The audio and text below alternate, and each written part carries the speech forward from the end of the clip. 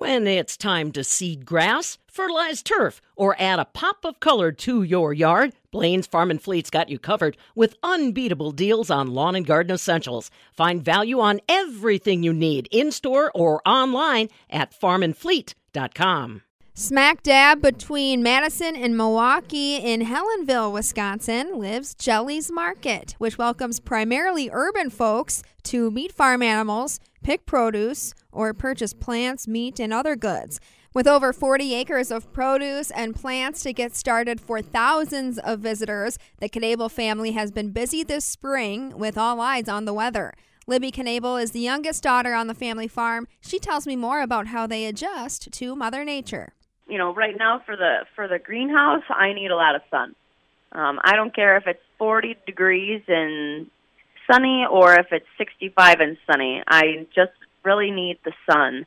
When it's cloudy and cold, then it's harder for me to keep the greenhouse warm and for things to be growing. But we like the rain, but we don't want too much. It's total balance, and we like the cold because it gets rid of things that we don't want, pests and weeds and stuff. But we're getting to the point where we kind of need it to start warming up. We need to start uncovering the strawberries. Then when strawberries are uncovered, we don't want it to freeze because then we'll start losing berries. Now we play lots of games with Mother Nature a lot during the spring. We want a dry, warm spring, and then once everything is planted, then we want the rain.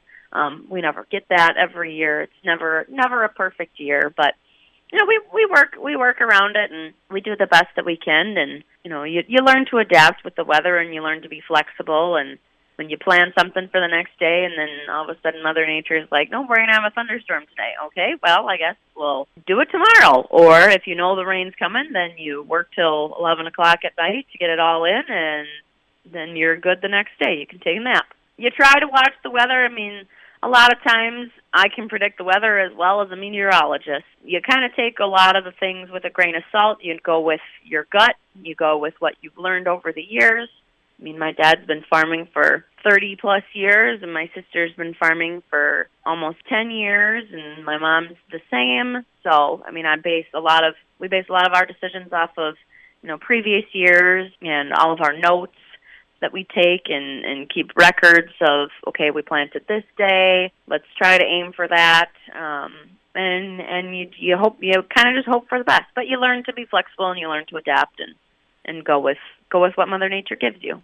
And I'm sure that's a surprise for people unfamiliar with growing food, that there's never a guarantee for a crop when it comes to Mother Nature, like with your peaches. And Libby, I know it's early, but what do your crops look like now? And what are you keeping an eye on that could influence your volume of produce? It's still a little too early to make that call. If we get a hard frost in May sometime, that can sometimes wipe something out pretty quick.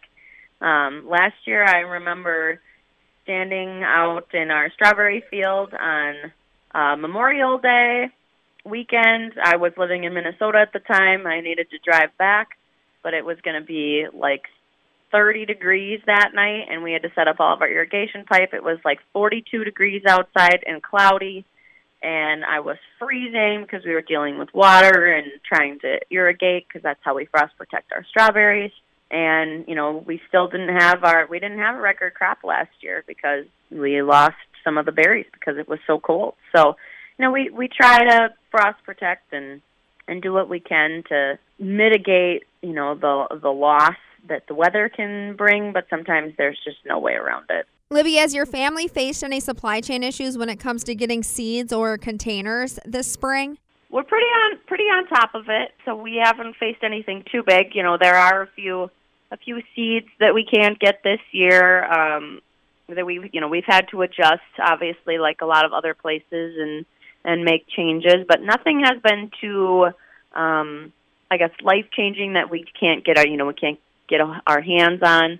I mean, there's little things. I mean, there's a couple tomato varieties and a pepper variety that is a big hit in the greenhouse for us that we can't get. But there's something that's at least similar that we can provide. And our people are pretty understanding, and we're very honest with them. We don't, if we can't get it, then we tell them that straight out. It was a crop failure, or the bugs got in it, or there's no supply for us this year, so we just can't get it. So we're very upfront with our customers and make sure that they always know. How about price increases? Will Jelly's Market need to up prices? For sure. Yeah, we always go up a little bit every year because everything always gets, more expensive, and labor costs. We have to be able to afford to pay our employees.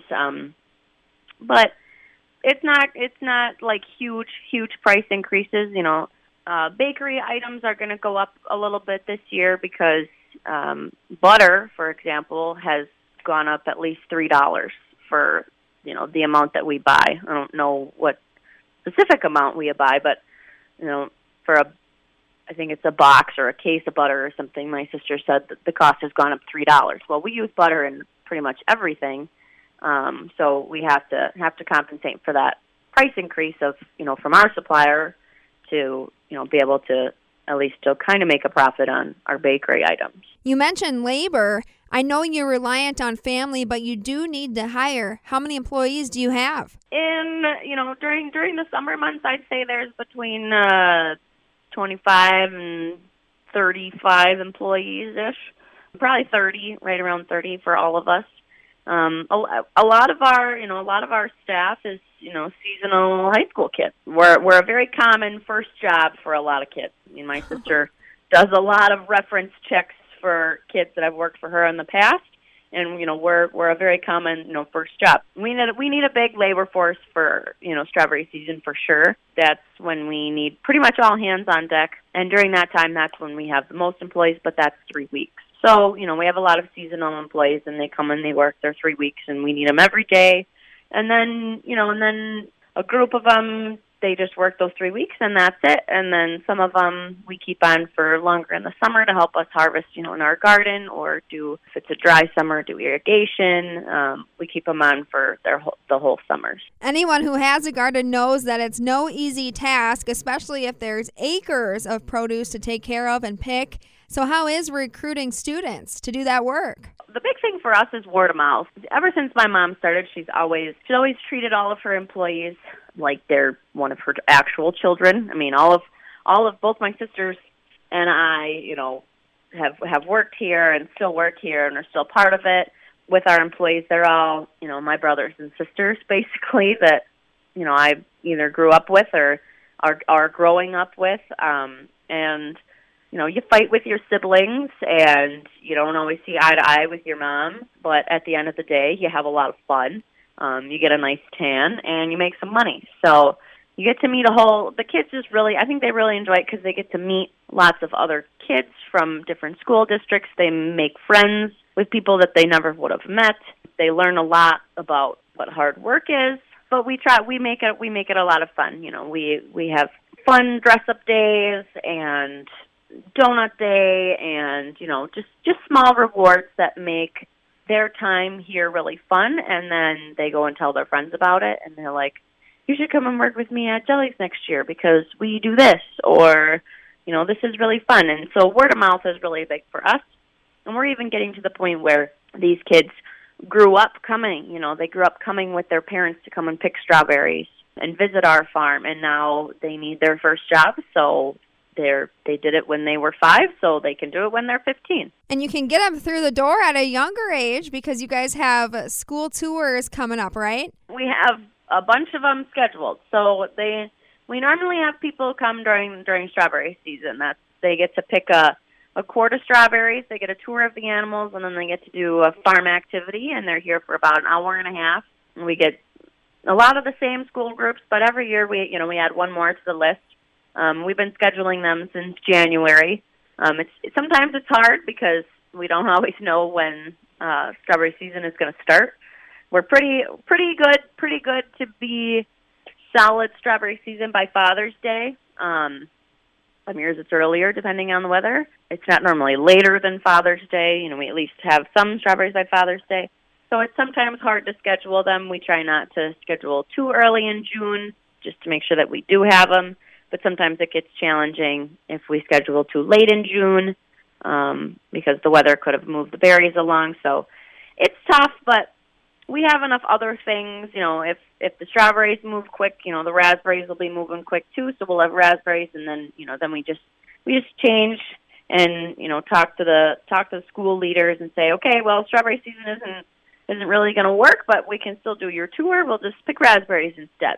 I think right now we have 10 scheduled for the month of June. So, and it's anywhere from 20 kids to 125, I think, is our biggest one this year. That's Libby Knabel, who manages employees and heads up the produce harvest at her family's farm, Jelly's Market. Jelly's Market is now open daily. The season starts with hanging baskets, flowers, and vegetable plants and herbs for sale. The asparagus comes up in May. And don't forget, you also have your pick of meat, eggs, honey, syrup, soap, and jams at their farm store. For the Midwest Farm Report, I'm Stephanie Hoff.